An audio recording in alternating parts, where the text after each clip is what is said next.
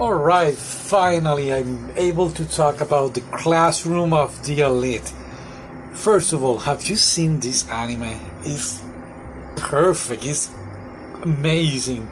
I watched it before starting doing the podcast, and I was saying, oh, I need to do the podcast of Classroom of the Elite, and different ideas came through, like, oh, I should buy the manga, read the light novel, and then come up with the comparison of all three of them, including the anime.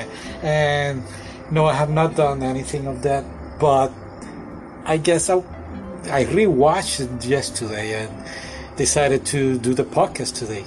Yeah, of the anime. So, first of all, it's just that it's basically a school.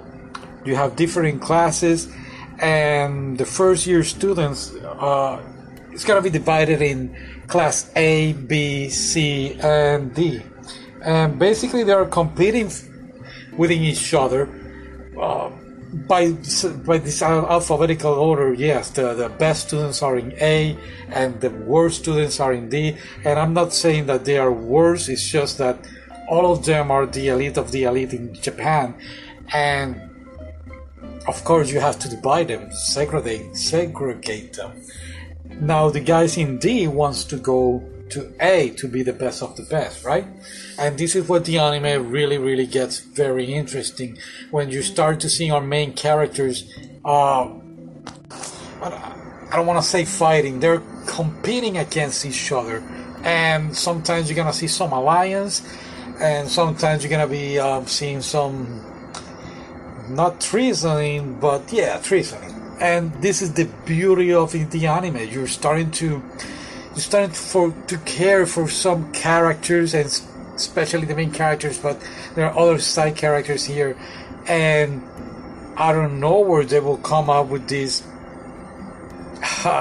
What is the word that I don't want to say stabbing, but you're gonna see a lot of surprises, especially with the side characters.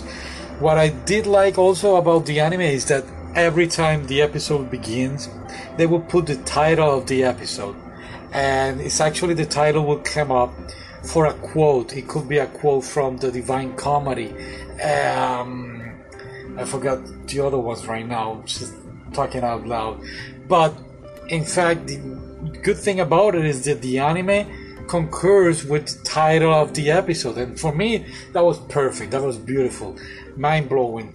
And talking about mind-blowing, the first episode, the ending of the first episode, I totally forgot about how amazing it was. And then when you go on and compare it with the ending of the anime, honestly, I still don't know which one was better, either the ending of the first episode or the ending of the anime, which caught me out of guard, to be honest. I even Googled it. I trying to see what other people thought about it, and everybody was surprised.